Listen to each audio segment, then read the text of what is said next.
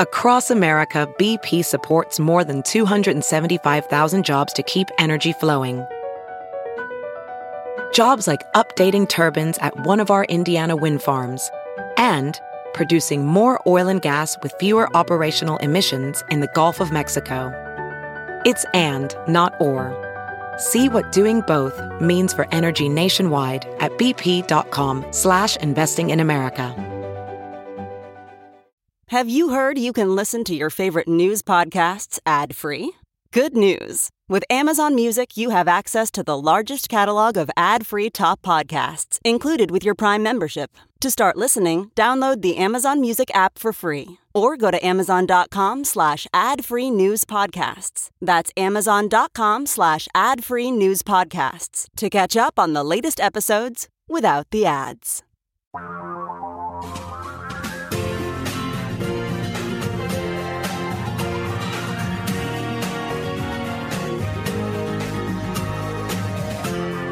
This is the Thom Hartmann Program.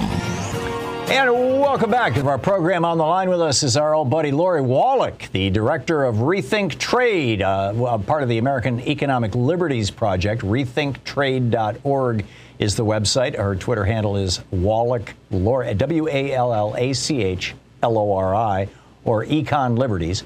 And Lori, welcome back to the program. This biggest trade vote you've never heard about. Tell me about this. So we just published a Medium post at Rethink Trade's Medium page, and it lays out how buried in what's supposed to be these China competitiveness bills are a set of really crazy trade proposals that could be very damaging on the Senate side, while the House version of the same bill actually has some really great stuff, Tom, that you and I probably agree on is actually a new way to do trade that could work for people on the planet. Very interesting. So lay out these differences and where they originated. So the Senate side bill, let me just step back and say the two bills, which are right now going to what's called the conference committee, where they're supposed to be reconciled. So this is still fixable. So folks don't get totally depressed, but we got a lot of work to do. So the Senate side bill and the House bill have the same guts, which is it's money to try and reestablish domestic manufacturing of microchips and to try and invest in advanced research to try and make the U.S. more competitive vis-a-vis China. That's in both bills. Yeah, I heard Bob Menendez talking about that this morning. Exactly. But, you know, it's like that Dr. Dolittle critter, the push me, pull you. Mm-hmm. The body is one way, but the heads are going in opposite directions. So the Senate bill attached a trade provision to this perfectly fine bill that basically is reviving the whole corporate rigged trade agenda of, you know, Bush, Clinton, Bush, Obama. And it includes new tariff cuts. This is supposed to be the bill on being stronger against China. New tariff cuts for China, 1,400 products, unilaterally. Wow. It includes a waiver of the existing China trade penalties, so you get rid of the penalties that were put in place. It includes a section that would basically give big tech this new boondoggle to attack the best regulatory policies against monopolies, et cetera, around the world. So not only are you helping China, you're actually hurting democracies trying to, you know, build stronger economies by busting up corporate monopolies. The House version. Hang on just a second. Before you move on to the House version, on the Senate version, where did this kind of language come from? I mean, you know, this has to go through the hands of Chuck Schumer. I thought he was a little more enlightened than this. Well, it's a story of enormous intrigue. So the underlying bill was chugging towards a vote, and then some of the Republicans in the Senate said, not so fast. And a few things we'd like to add to this bill if you'd like to have the price of admission to getting it voted on. And the thing that's kind of depressing is actually some of the Democrats on the Trade Committee were in on this retrograde stuff. They put together this thing they called the Trade Act of 2021. It could have been like called the Trade Act of 1995 because it's like, you know, really crazy NAFTA, WTO, backwards corporate rigged trade policy. Right. And that got literally slapped on the morning of.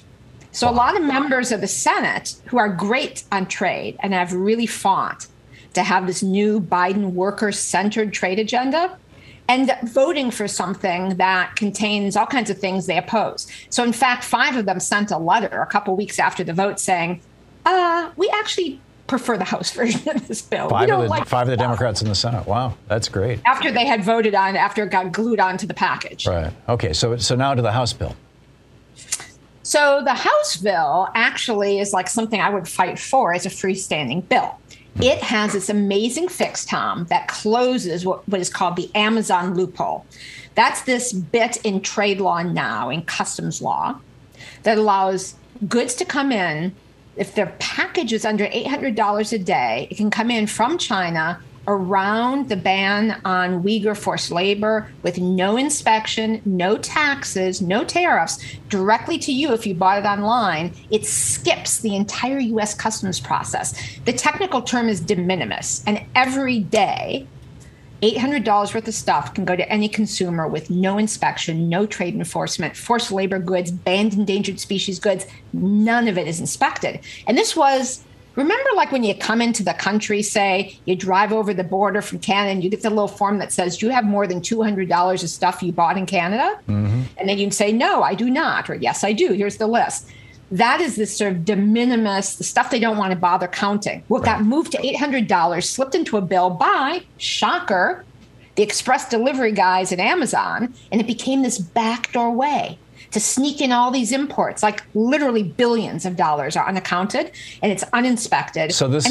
So these are, if you buy a product that costs less than $800, then that product can slip through. That's what you're saying. And you have no idea what you're getting because it's not inspected. So the House bill closes the Amazon loophole and basically says, oh no, we are going to fix this. Before someone gets killed by a dangerous product, we're not going to support Uyghur forced labor. We're also not going to have maybe $20 billion more of China trade deficit that we don't know about. Right. So it does that. It strengthens labor and environmental standards in one of our main trade programs called the Generalized System of Preference. And Tom, it restores the Trade Adjustment Assistance Program, which is a program that's been around since Kennedy was president, that gives retraining and extra unemployment insurance to workers who've been hurt by trade agreements, lost their jobs. That program is sunsetting at the end of the year, and the dang Senate bill doesn't bother to extend it. Wow. So it's not like it stops the problem. For everyone who's getting ground into the dirt, though, it basically gives them some retaining money and some extra unemployment.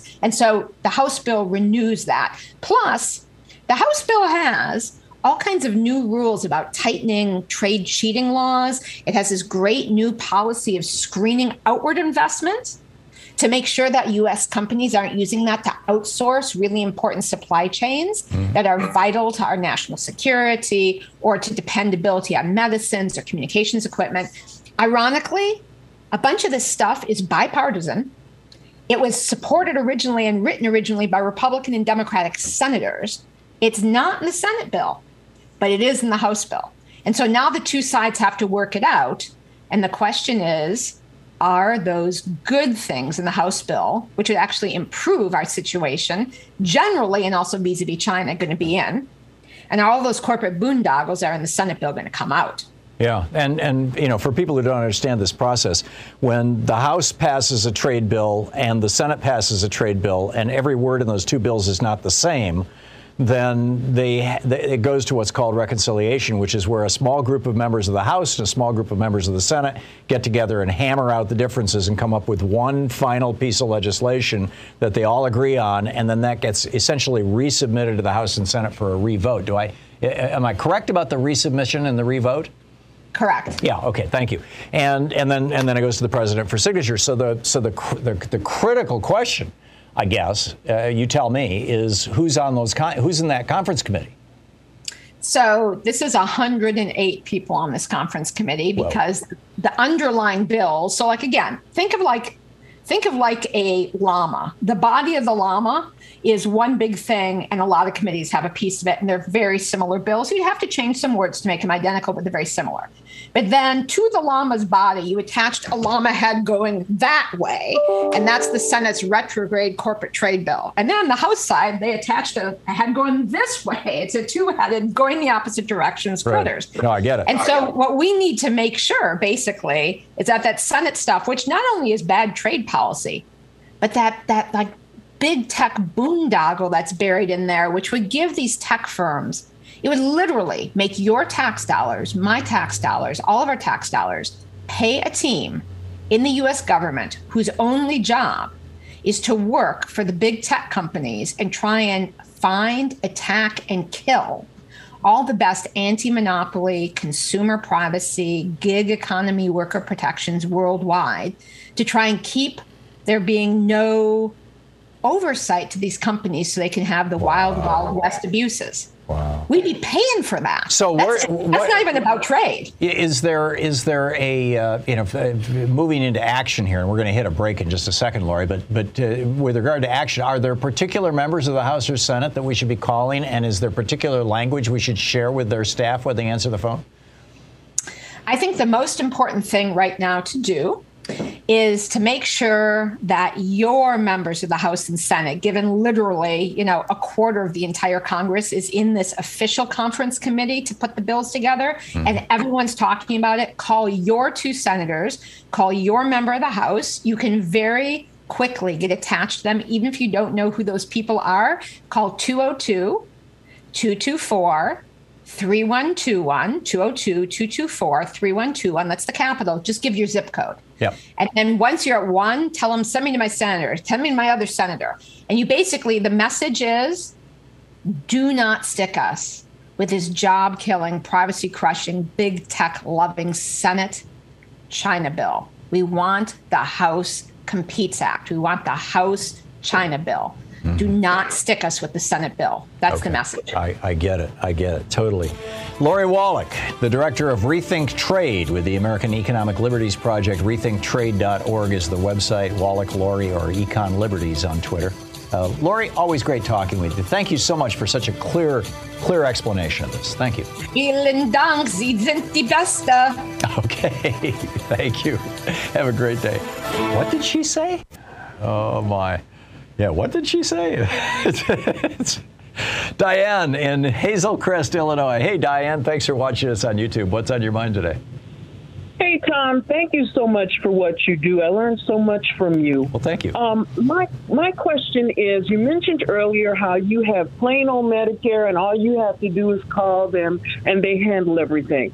I'm 65. When I turned 65, I did not take down my Social Security, but I did sign up for Medicare A and B, and I needed a supplemental policy, in order to take care of that 20%. Yeah. Okay, my question is, because I don't have Social Security, when I contacted this representative from Humana, she said, well, you'd have to pay twice.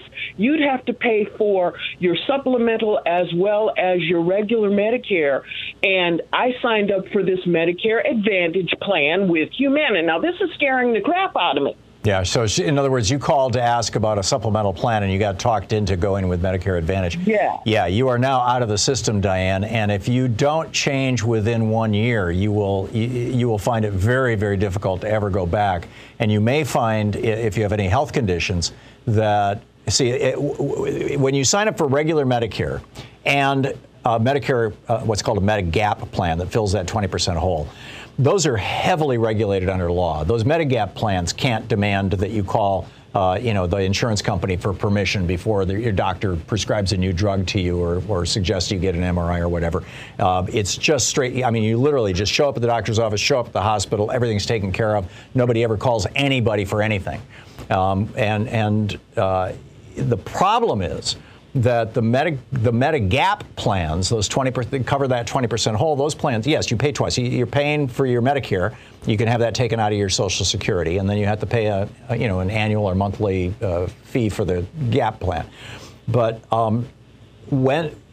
if you haven't signed up, forgive me, I had a brain fart there. I got distracted.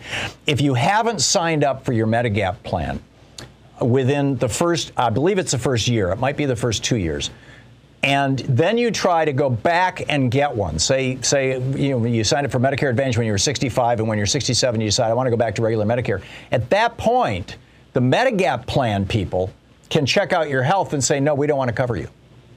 I see. Okay. Or we're going to give you the equivalent of a Medicare Advantage program. In other words, there's going to be all kinds of holes and exceptions and weirdness and stuff. And so you want to get on the Medigap plan as soon as you can. Now, let me just correct my own English here. I'm not giving you medical advice or insurance advice. I'm not an insurance licensed broker or whatever. And in your state, telling you what you should do. I don't know if it's legal or illegal. I don't want to take that risk. But if I was you, this is what I would do. And this is my understanding of how the system works. I wrote a book about this if you want. It's called The Hidden History of American Healthcare. I've got two really good op-eds specifically about Medicare Advantage that are on the home page. They kind of permanently live on the home page over at HartmanReport.com if you want the details and if you want hot links that will take you off to articles that give you more in-depth information. Okay? Okay. All right. Okay. Good luck, Diane. Thank you very much. I appreciate it. You're welcome. Have good luck. Good luck. We'll be back. It's the Thom Hartmann Program. Stick around.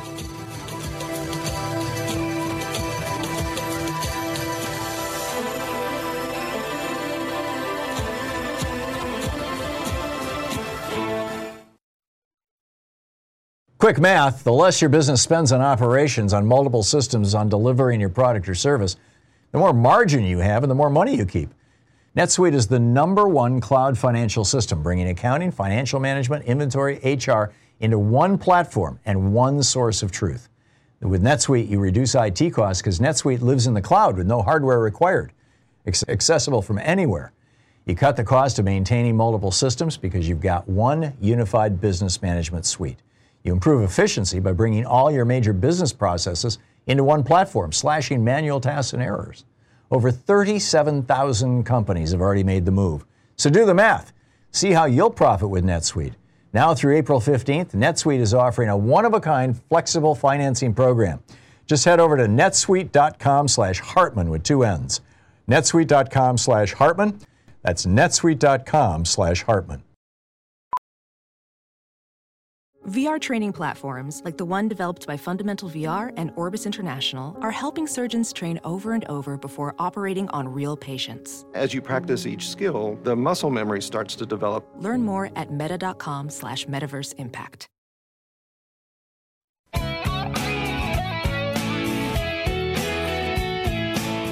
And picking up your phone calls. Let's see here, Walter in Northridge, California. Hey, Walter, what's on your mind today? Well, a couple of things, and a huge fan. Thank you very much for what you do and all your staff. Thank you, Walter. It's an honor to get to listen. A couple of things that make sense to me. I had some significant success in talking to people and persuading them to at least re-examine fascist or authoritarian views. Narrowly about the conversation earlier, I think that the facts completely support that tax breaks aren't always paid for. Not a single tax break to the rich, do I believe, has ever returned any positive money to the federal government. It's always had a negative effect on the entire country. You're right. And if I could just add to that, Walter, the little, what would you call it, linguistic trick or rhetorical trick that Republicans use is they point out that, oh, hey, we had a tax cut in 1984, and in 1985 tax revenues went up.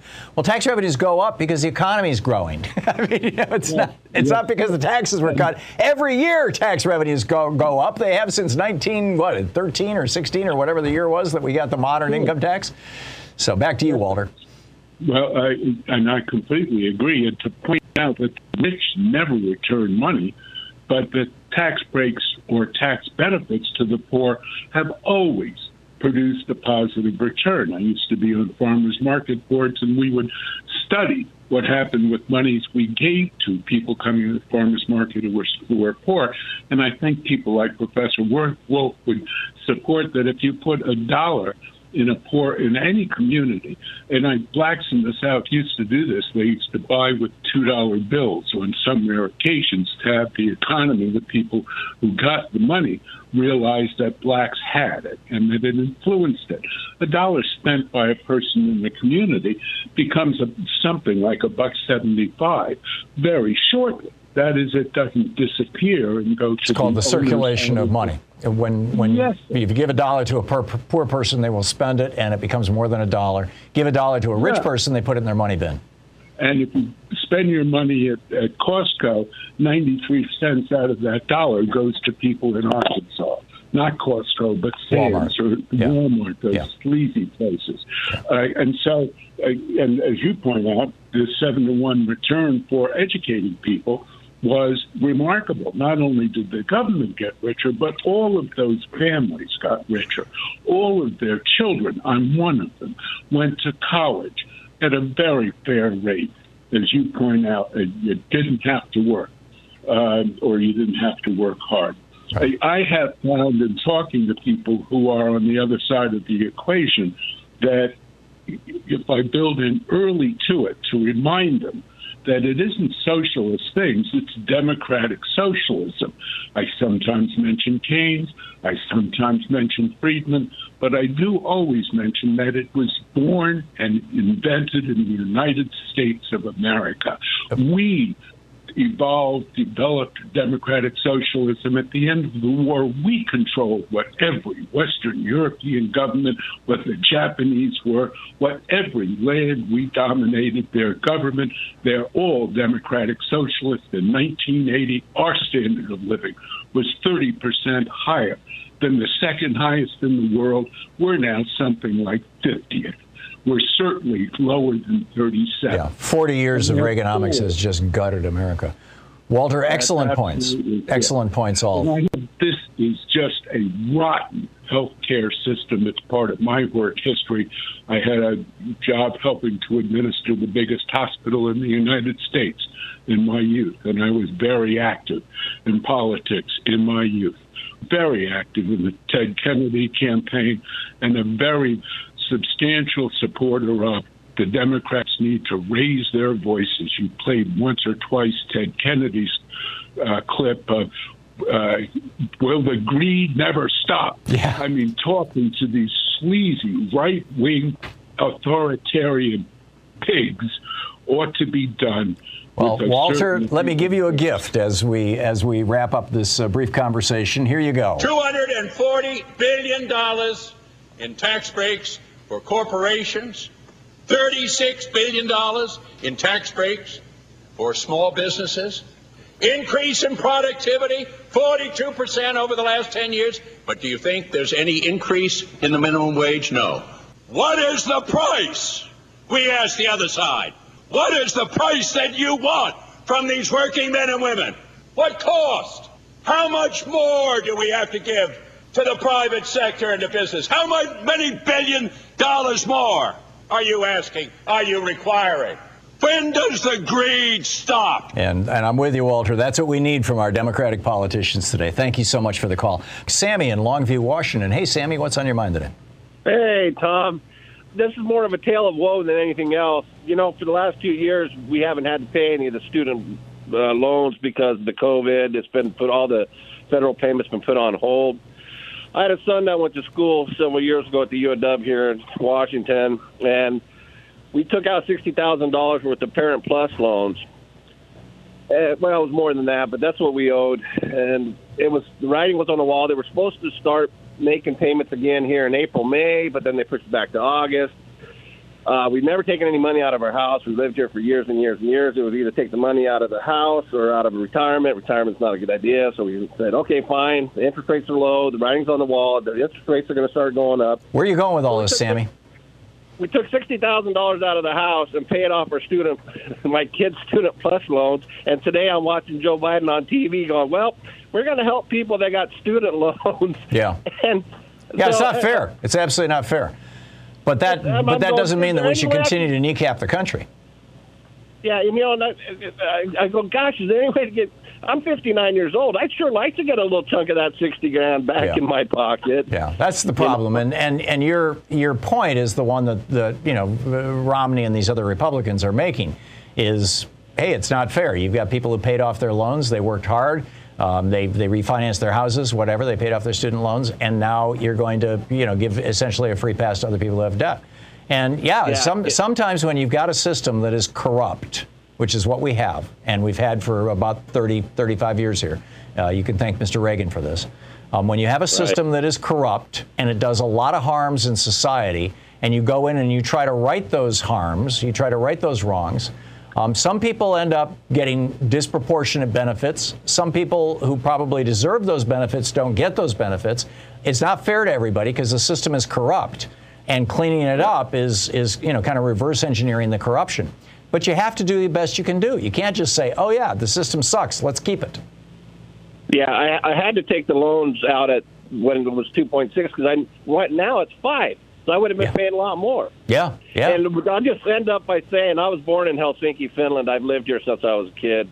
And, boy, I tell you, back when our kids were going to college, my cousins, we talk on the phone. And, boy, I tell you, they could really throw egg on my face by, oh, yeah, my kid's going to school for nothing. How much is your kid costing you? Right. Well, in fact, I'm not sure about Finland. In Denmark, they pay you $200 a month to go to college.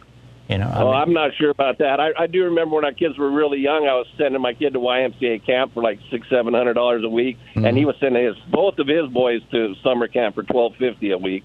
That's dollars and cents. $12.50? Yeah. Oh, in Finland. Yeah. Right. Yeah. Well, it's a social welfare. They've got a strong social safety network. You call it a social welfare country or some democratic. But the truth of the matter is, when you compare your tax. Now I'm getting off a tangent here, but our income tax for your work tax is about the same. But where they pay the big money is consumption. Their gas is expensive, right, the VAT tax. Food is expensive. Yeah, it's consumption tax. So anyway, love your program. Just thought I'd throw that at you. Thanks a lot, Sammy. Bye. Pam in Sutherland, Oregon. Hey, Pam, what's on your mind? Earlier a lady called in about women over 40 having babies or whatever. And you were talking about why aren't women in the street, marching. Yeah, let me just reset that, if I may, Pam, for people who had just tuned in. Thank you. The point I made was that a couple of days ago, a woman called into the program and said she was in her 40s, and if she got pregnant, or if she was raped and got pregnant, that she would be at a much higher risk of death or injury from a pregnancy than somebody in their 20s. And she said, therefore, for me, abortion is health care, because she didn't want to have any more children. And I thought that was such an important point. I made the comment, why aren't women in the streets? Women in their 40s and 50s who are still fertile and at high risk for pregnancy. And another woman called up and said, I'm one of those women. I had a baby when I was 41 years old, and how dare you let younger women think that they can't have babies when they get older? And I was like, well, okay, I don't know about this stuff, but other than the statistics, which is that you're more likely to die when you're older than when you're younger, although it's not massively larger. But okay, now to you, Pam, what do you want to say about it? Oh, well, and also like 10-year-old little girls probably don't need to be pregnant either. It's probably pretty detrimental to them also. What I want to actually talk about, too, is rapists. Why aren't men in the street, I don't know, bitching about rapists? Yeah. Men rape. I don't think women rape. I don't know. Maybe there are a few out there that do, but the majority of rapes occur by men. Yeah. Why aren't other men in the streets calling your brother out? Yeah, it's a good point, Pam. And this all goes back to the story I was telling. What provoked this whole conversation was this state legislator in Ohio who yesterday got up and gave a speech about even when young girls get raped and get pregnant, even if it's incest and, they're 10 years old. I mean, she didn't specify an age, but she said no matter how young they are, it's a great gift. It's a great opportunity. And I think, no, it could be a curse. And that's the kind of gift I don't need. Yeah, there you go. Thankfully, I'm 70 years old and don't have to worry about it. Unfortunately, I have a 20-year-old granddaughter who does. Yeah, there you go. And also, unfortunately, her parents are as ignorant as the 41-year-old woman calling in saying, how dare you talk about a high-risk pregnancy? Well, I don't think she was ignorant. I think she had her experience and it was meaningful to her. And all right, Pam, thank you. I got to move along here. Patrick in East Lansing, Michigan. Hey, Patrick, what's on your mind? Oh, hi, Tom. Thank you for everything you do. I've so appreciated reading your books, and I was thinking when Elon Musk bought Twitter, what it means for us in a democracy and in an economy. Because I was thinking the richest person in the world, Bezos, owns Amazon, a kind of a surveillance platform. Now Elon Musk, the second richest person in the world, owns Twitter. Right. And by the way, Bezos also owns the Washington Post. Yes. And then Facebook, third richest person. Fifth and sixth richest, Larry Page out of East Lansing and Sergey Brin. 4th and 9th, Microsoft, 10th richest, Bloomberg. So I was thinking, have we really thought exactly what our answer to this is? Or do we even know the threat? That's the closest we came to losing our democracy. People don't really talk about that. It's what happened with Standard Oil. So the question is, what is the answer? And I think the answer has been given by Senator Warren. Very few senators are joining her. Ro Khanna isn't, for example. There's only 18 senators who support a weak milquetoast version of something that won't do it. The answer, I think, is in the proposal Warren has that she's not messaging correctly. And the messaging should be that we need utilities for democracy. And the Digital Platforms Project at the Harvard Shorenstein Center has put out a report. The head of that, Ghosh, was at Facebook for many years in compliance. Joshua Simmons came out of the UK Labour Party. They jointly wrote this, Utilities for Democracy. And the point that they make is Facebook is a monopoly and Google is a monopoly, and they apply the standard test. Right. I mean, so this is like going back. Forgive the interruption, Patrick, but I see a break coming at me. This is like going back to when AT&T basically owned the marketplace and saying, okay, if somebody is going to act as a monopoly, we have two choices. We can either break them up, as we ultimately did with AT&T in the 70s, or we can heavily regulate them, which is what we did with AT&T from the 1920s right up until the 1970s. And with Standard Oil, the oil trust, with the railroads, and let's get the history straight, with J.P. Morgan, it was not breaking them up that corrected it. It was the common carrier regulation scheme. And then you get everything you need. Facebook looks the same. The Google search engine looks the same. But they can't buy up Whole Foods. They can't monopolize small business. They can't ruin the economy. They can't take away our democracy. Excellent point, Patrick. Excellent point. And, yeah. I'd love to see you have Ghosh on the program, or Joshua Simmons. Yeah, they're good guys. Columbia Journalism Review did a great thing on this, and they pulled together all the articles that support their approach. And there's Congressional Research Service reports to Congress that goes through this, saying we live in a digital company town. Good, that's great. Patrick, thank you.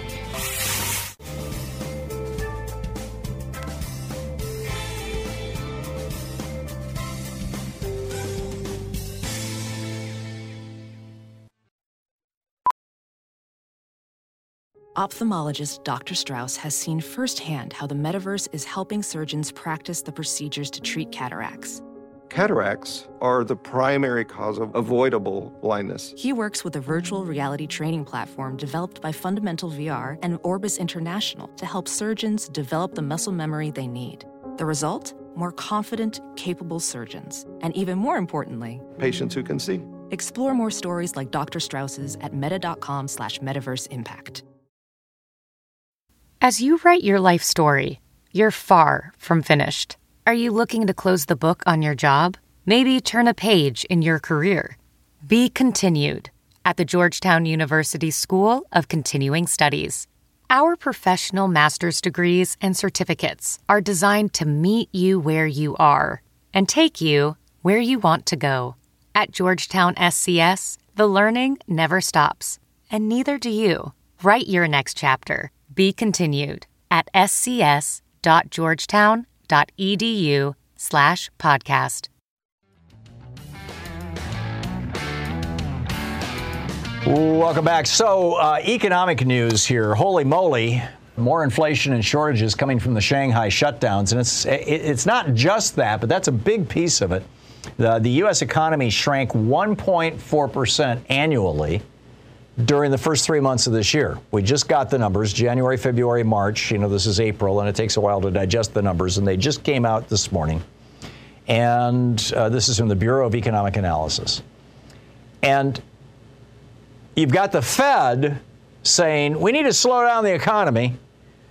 And so they tweak interest rates, and now suddenly the economy has slowed down a whole pile. We were growing last year, all of 2021, we grew at 5.7% total throughout the year. First 3 months of this year, we're down 1.4%. At the same time that the Fed, our good Republican Fed chair and former banker, Mr. Jerome Powell, is saying, yeah, we're going to raise interest rates even more. I'm really concerned about this. I think that what we are looking at is a major recession. And I think it's not going to be limited to the United States. China is experiencing a wave of COVID now with the Omicron variant sweeping that country. It's highly contagious. It looks like, they're on the verge of shutting down Beijing, but they've had Shanghai shut down for quite a while now. And, this is creating a crisis. In fact, there's a great piece about this in the Washington Post today. Thousands of air fryers are stuck in factories, warehouses, and ports in central China, where shutdowns have stalled millions of dollars worth of inventory for the Yeti Warehouse, a family-run business in Los Angeles. And they kind of use this company as the hook to take you through the story. Bobby DeVere, who is the company's president, he says, things are getting crazy again. Everything's halted. There are closures this very minute that are adding to the supply chain nightmare we've been experiencing for 2 years. This will cause more inflation. In fact, this particular company that they're talking about, Yeti Houseware, has already raised their prices across the board 5%. Excuse me, 10% in January. They raised all of their prices. They sell in the United States products made in China, air fryers, electric pressure cookers, bread makers, stuff like that. 10% increase in prices. Because the price of plastic has gone up 5%. The cost of transportation is costing more. They're having to move goods from Shanghai to ports in Ningbo, 3 hours away, to try and get them on a boat. This is why used car prices are up 35%, because the parts to make cars are not making it. The shipping time, this is amazing. The shipping time for toys from China to U.S. stores typically is 21 days. It's now 159 days. So I am predicting, you often hear on this program, and I'm not always right, but more often than not I am, I think, and you'll hear me talk about, look out, this is coming. Well, look out, this is coming. We're talking recession and inflation. We've had that once before during my lifetime, and that was in the 1970s. It was called stagflation. Jerry Ford was president. He came up with a campaign called Whip Inflation Now. It had these win buttons, and then Jimmy Carter inherited it. Neither one of them made it through, both of them only had, they were both single-term presidents because of the stagflation, the stagnant economy with inflation. It's a double whammy. And the Fed is going to make this worse. And Republicans are going to be celebrating, and it's going to help them tremendously at the polls. Now, the core economy here in the United States is not collapsing or hurting. Actually, we saw during these first 3 months a 2.7% increase in consumption and a 9% increase in annual sales. But the trade deficit has gone up at a slower pace of inventory accumulation. That has combined to create this 1.4% drop in GDP. So get ready. It's going to get wild out there.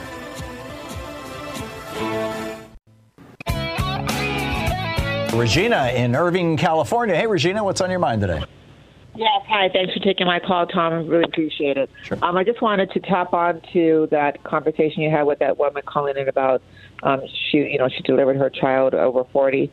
Well, I had the same situation, and it was extremely dangerous. It definitely is dangerous. And not only that, but the Down syndrome factors is like 1 in 100. Mm-hmm. That's also a factor which would also be really detrimental for children. And so not only that, not all women are actually healthy as you get older and then, peaking into that 40 years of age. Fortunately, I was. But you got to make sure to have proper health care. And that's not really available to a lot of people, especially if you're in a state where it's just not there. Right. So this is a situation, again, where abortion is health care for older women. Exactly. Exactly. Yeah. Yeah, anyway, I just wanted to bring up that point. I appreciate it. Thank you so much. Thank you, Regina. Yeah, great talking to you. Okay, bye-bye. You're listening to Thom Hartmann. Since the first Starbucks union campaign succeeded in Buffalo back in December of last year, 2021, more than 110 Starbucks stores in 27 states have filed union petitions for elections. That's more than 2,000 workers from Miami-Dade to Seattle. And people are suing for, well, they want the union for living wage, access to benefits, adequate staffing, consistent scheduling, improved health and safety conditions. Well, one of the people who's been at the middle of all of this, Daisy Pitkin, is with us, an organizer for over 20 years, currently working the Starbucks campaign with SEIU, Workers United in Pennsylvania, in Pittsburgh, Pennsylvania. And also, she's got a new book out. It's absolutely fascinating. On the Line, a story of class solidarity and two women's epic fight to build a union. Daisy Pitkin is with us. DAISYPITKIN is her Twitter handle, or work at Workers United. Daisy, welcome to the program. And DaisyPitkin.net is your website. Welcome to the program. Great book. I'm very impressed with it. Tell me about this Starbucks campaign. How did it? Starbucks has been fighting unionization forever. What broke through? I think your lead into this segment said that, you introduced me as someone who's kind of in the middle of the campaign, which is part of the reason the campaign is working is because that's not really true. Okay. So I just want to clarify and say I work on the campaign. I'm a staff organizer for Workers United. I've been a union organizer for a really long time. Mm-hmm. And I feel really honored to be able to support the campaign that's happening right now. And what's really in the middle of the campaign is that workers at Starbucks who call themselves partners, right? Because the company calls them partners, and they've kind of taken ownership of that term, saying, you want us to be partners, we're going to be full partners. We want to see you at the negotiating table, right? Right. But the middle of the campaign are these partners organizing themselves, and through the process of organizing their stores, they learn the skills that they need to organize. And then they teach other partners in stores adjacent to theirs or near theirs or on the other side of the city, or even in other cities, how to organize their stores.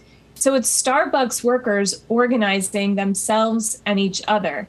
And that is what is really at the root of this kind of groundswell of momentum that we're seeing on the campaign. That's really incredible and inspiring. Yeah. And well, you have been on that line, not necessarily in the middle of the Starbucks one, but in the middle of the movement and or part of the movement. I'm grateful for your perspective.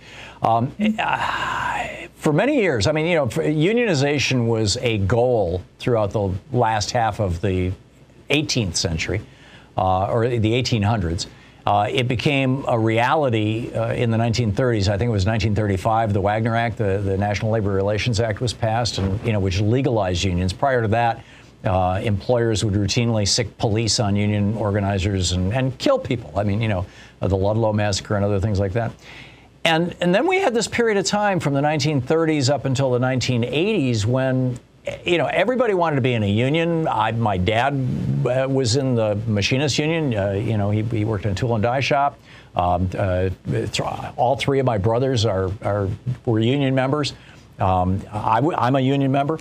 And then, with Reagan, the Republican Party and Ronald Reagan succeeded, and mostly kind of using like the corruption of a couple of union guys like, Jimmy Hoffa, succeeded in planting this myth of the union boss who's just like, it's corrupt, that he's taking your money and he's going to take a piece of your paycheck. And that, the middle class America really bought into that in the 80s and 90s and early 2000s. That has faded out. That when Republicans talk about union bosses now, it doesn't resonate like it used to.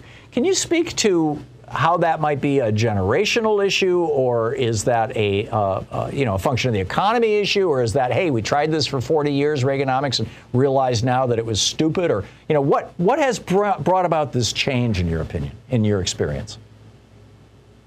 Well, there's so much in that question that I find really interesting and important. Part of it that you described, this kind of bell curve of union density that started really before, I would say, the NLRA was passed in 1935.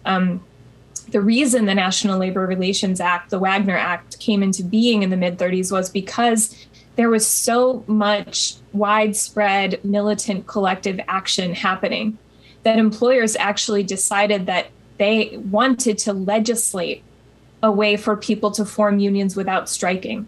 because there were so many strikes happening nationally. The National Labor Relations Act went into effect to actually quell labor activity. And that's what it did. But it also created a conduit through which workers could easily join unions. And they did in droves, right? And union density sort of skyrocketed and then leveled off and started declining around the time, exactly as you say, that Ronald Reagan broke the PATCO strike and emboldened then corporations and industries that were traditionally union to start trying to break unions in their own industries. And they did, and they fought fiercely. And through their fights against the unions that represented workers in industries that were traditionally union, they started carving out loopholes in labor law. And the NLRA, which suffered a big blow just 12 years after it was passed, when Taft-Hartley was passed in 1957 and stripped away, many of the rights that were passed over out. Harry Truman's veto, by the way. But then, starting in the 1970s, when employers started viciously attacking unions and trying to break their backs, the NLRA, what was left of it, sort of died a death by 1,000 cuts. And what we have now is a labor law that is very broken and loopholed. And what we also have is a massive industry of union avoidance, right? Like a multi-million-dollar industry full of firms like Littler Mendelson, which Starbucks has just hired, where they pay lawyers about $500 an hour to try to drive the company through these wide open loopholes in labor law. So it's very difficult to organize unions in this moment. And in my book, I sort of write about that bell curve of unionism and that the sort of eerie fact that the right to organize right now is almost at the same place that it was before the National Labor Relations Act was passed. And that what it's going to take to force companies to come to the table and negotiate with workers is mass collective action, which is what it took before the NLRA was passed in the first place.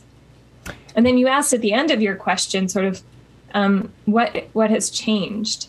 I think, one, people are realizing that that's true, that we have to take collective action together. There's no way at this point to sort of legislate an answer to the issues that working people are facing, that they have to get together and fight for themselves. And we're at a point where a lot of people are realizing that, not just in sort of the service sector, but in higher ed. There are miners who've been on the longest strike in Alabama history right now. Meat packing workers, Amazon distribution center workers, right? Sector after sector, region after region in the country, workers are coming together in a way that they haven't in a very long time. I think it started really, this like momentum started with the red state teacher strikes that predated the pandemic, but then the pandemic and the Great Resignation have brought into sharp focus some of the forces at play that are really working against young people and working people, number one. And then number two, the Great Resignation gives workers sort of inherently a little bit more power. And we're seeing kind of all of those forces come into play right now in this explosive moment. And a fine thing it is. Daisy Pitkin is the author. The book is On the Line, a story of class solidarity and two women's epic fight to build a union. DaisyPitkin.net is the website. You can tweet Daisy at Daisy Pitkin. Daisy, thanks so much for dropping by today. Yeah, thanks for having me. It's great talking with you. Thank you. And good luck with the book. It's brilliant. We'll be right back.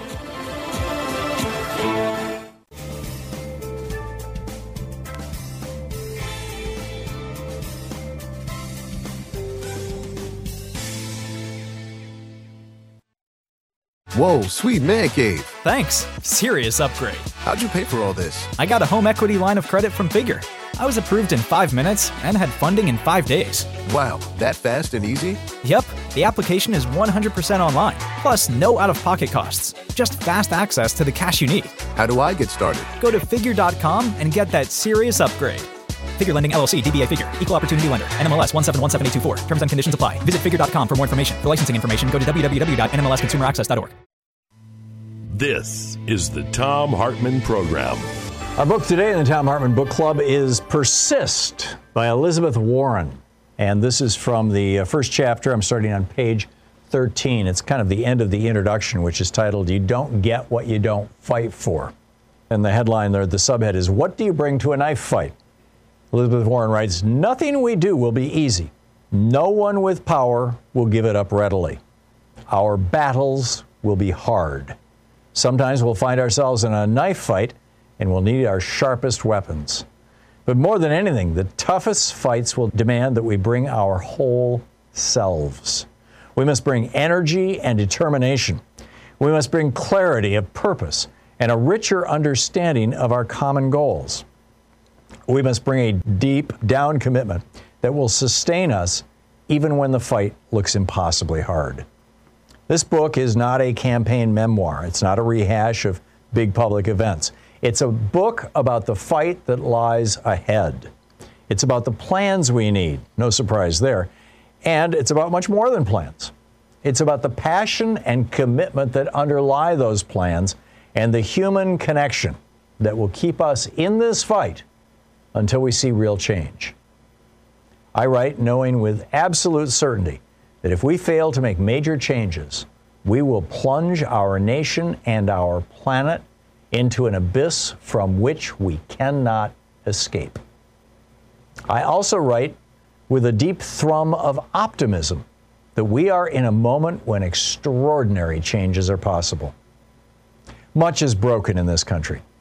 More than 74 million Americans voted to return Donald Trump to the White House, even as he left our government, our reputation, and even our faith in each other torn and ragged. In January 2021, his followers stormed the Capitol in an effort to stop the peaceful transition of power that has been a hallmark of our nation from its creation.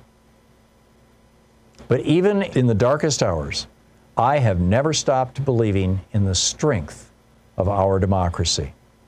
Even when hatred has flared and hissed, I have never stopped believing in our capacity to create a better country based on the values we share.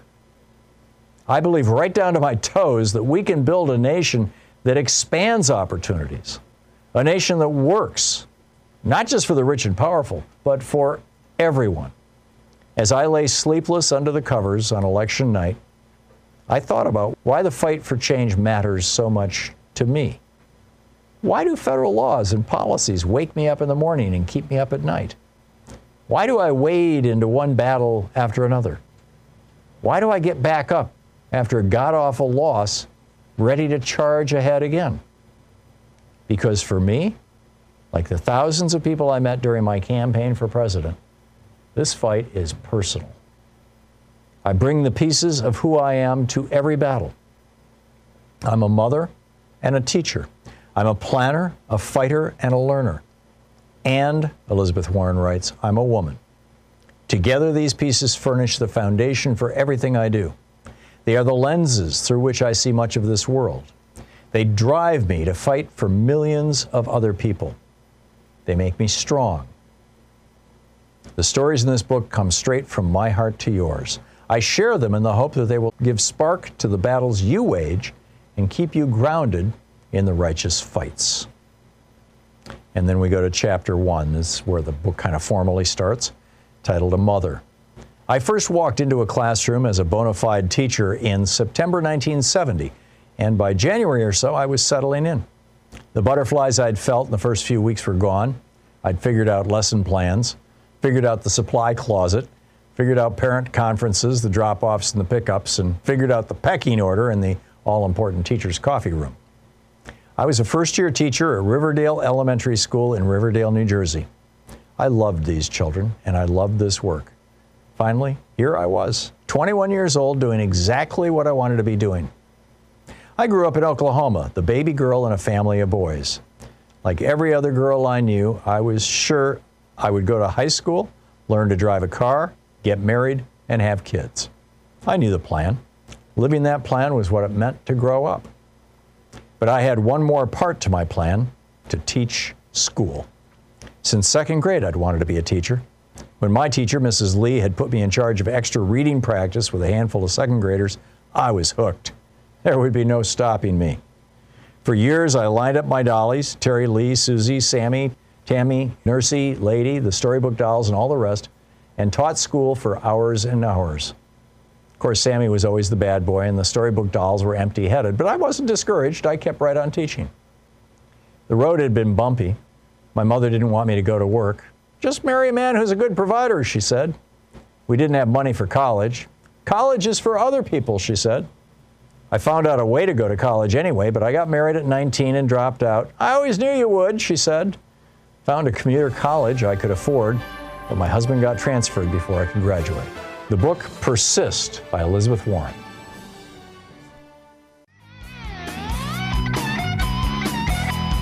Kenyatta in Los Angeles. Hey, Kenyatta, what's up?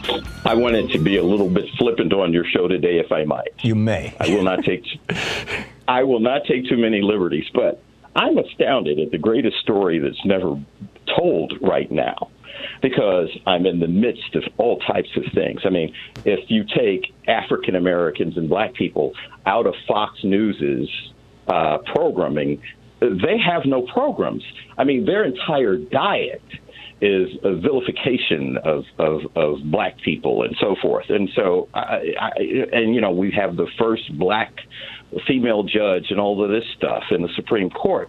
But what I'm not getting is that the story to me that is most monumental about African Americans is that the richest man in the world apparently is an African American, and he just bought Twitter. His name's Elon Musk. Yeah, although he grew up under apartheid. Well, no, but he's African American. Yeah, literally. People talking about it. Yes, literally. He is an African who became an American. You're absolutely right. I'm called an African American. I've never been to Africa, though I'd love to go and probably stay. Yeah. But here's a guy that he's truly, man, he's walked the earth there. Yeah. He's an African American, and nobody's talking about it. Now, I'm being flippant. Let me get serious for a minute, Tom. Go for it. The point that I'm trying to make is that these labels that are assigned to us, in my life, I've been called Afro-American. I've never been able to figure out how I became a hairstyle, black, Negro, colored, and now African American. And basically what I'm getting at, Tom, and here's the sobering and sad part of this. It's a way to try. It's this society trying to politely say the same word and know what word I'm talking about. Yeah, which is, without using that word, which is we are going to marginalize you and we're going to demonize you. Right. Yeah, and that's the that's here's the the guy. Yeah, here's the guy that's African American and nobody will say it. Yeah. What I was going to tell you is there's a study out of Pennsylvania suggesting that the Hispanic vote is shifting heavily toward the Republicans. And one of the main reasons is that there's the messaging that is happening, not just on Spanish language radio, but that is directed at the Hispanic vote, is the Democrats like black people better than you, basically. Yeah. And you got it. And it's like, I remember, in the 70s, Nixon was like, oh, yeah, women are going to take your job. And, there's been black people want to take it. It's like everything repeats. It's like, it's insane. Kenyatta, I got to run, but thank you for the call. It's always nice to hear from you. Irene in Clovis, California. Hey, Irene, what's on your mind? Hi. I was reading the Guardian news today, and under the rights for people, they have a story about a Ukrainian woman that are being raped in the streets by the soldiers who are declaring them prostitutes. And now Planned Parenthood International has sending them the morning after pills and sending them contraceptive items. These women, as we know, are moving in with their children as well to Poland, and Poland has got the same restrictive laws as Texas. That's so right. They're running into Abortion's all sorts illegal of problems. in Poland. Yeah. Yes, so it's it's an American problem, but it seems to be that the far right organizations around the world seem to have it in for us women. Well, in Poland, it's a very, very Catholic country, and yes. It's abortion has been outlawed there for quite a while. So, I know. But Planned Parenthood, I didn't realize that Planned Parenthood is helping out these women who've been raped by the Russian soldiers. I just read it this morning. Yeah. On the you can pull it up and see it yourself. Okay. I'll have to do that. Yeah. Thank you, Irene. Yeah. Thanks a lot for the call. You're welcome. Brian in Joliet, Illinois. Hey, Brian, we got about a half a minute here. You got a quick point you want to make? Okay, I don't know if I can get it through. Okay, I'll do it as fast as I can. Okay, some scientists or biologists once said that if you get somebody in a bathtub and increase the temperature of the water 1 degree every 10 minutes, that person will not know when to get out when they're burning. I happen to believe that this country has been in that bathtub for around the last 40 years, and the majority of U.S. citizens are accepting something gradually have been that they would never have accepted had it happened immediately, namely fascism. And I'm with you, Brian. I'm going to leave you right there, but I agree. Thanks so much for being with us today. We'll be back tomorrow, same time, same place. We'll hang out, and we can talk about anything you want. So have a great afternoon. Get out there, get active. Tag You're It. We will see you tomorrow.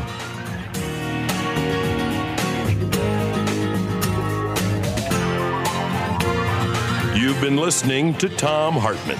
For audio and video archives, visit thomhartmann.com.